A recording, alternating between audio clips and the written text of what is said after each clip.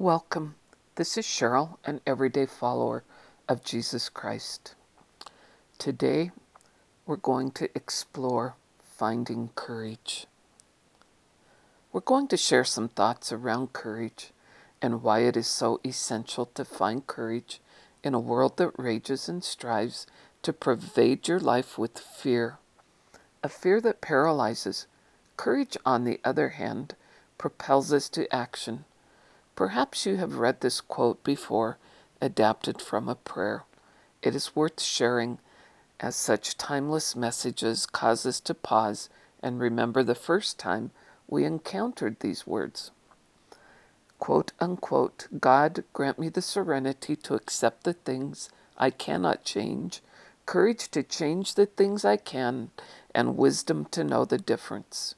Adapted from a prayer by Reinhold Niebuhr, 1943, found in Bartlett's Famous Quotations, 15th edition, page 823. When we think about courageous heroes, perhaps your list might include a few from my list: Adam, Eve, Abraham, Isaac, Esther, Mary, the mother of Jesus, Simon Peter, John the Beloved, Joseph Smith Jr., Mother Teresa, Tokyo Rose, George Washington, Susan Brown, Ethan Squires Allen, Tori Jo Allen Baird. A few thoughts about Mother Teresa and the courage she displayed in the work she undertook. She dared to fight against the immeasurable suffering and misery in Calcutta, India. Perhaps you have heard the story of another going to Calcutta to help her in the work she had undertaken. Her response was, "Go find your own Calcutta." She dared to act in ways others only thought about and then let the misery pass them by. Not this nun. This depiction by Hansby Ringer of her courage gives us deep insight into her undaunted courage and humility. Quote unquote, in the beginning, people only smiled at her activities. They said, "Such a sacrifice, such an effort makes no difference in a city where every day hundreds of people have to starve and die anyway." They said her efforts were like drops of water on hot stones.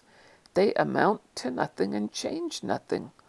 Also mentioned was the blame the poor shared in their own misery.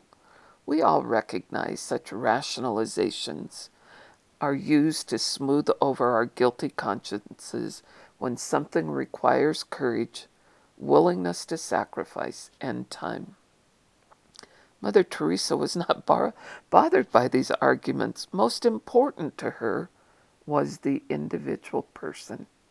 She believed that a world in which one less person suffers is a better world. Quote unquote. She understood that serving others was serving God no matter what others thought or said. We learn from the servant King Benjamin, "When ye are in the service of your fellow beings, ye are only in the service of your God." Mosiah chapter 2, verse 17, the Book of Mormon. It takes courage to stand in conviction when the crowds are shaking their holier-than-thou heads, or like Job's friends disparaging you. It takes courage to stand alone. It takes courage to move from being an observer to an actor. Quote unquote. Why should we mourn or think our lot is hard? 'Tis not so. All is right. Why should we think to earn a great reward if we now shun the fight?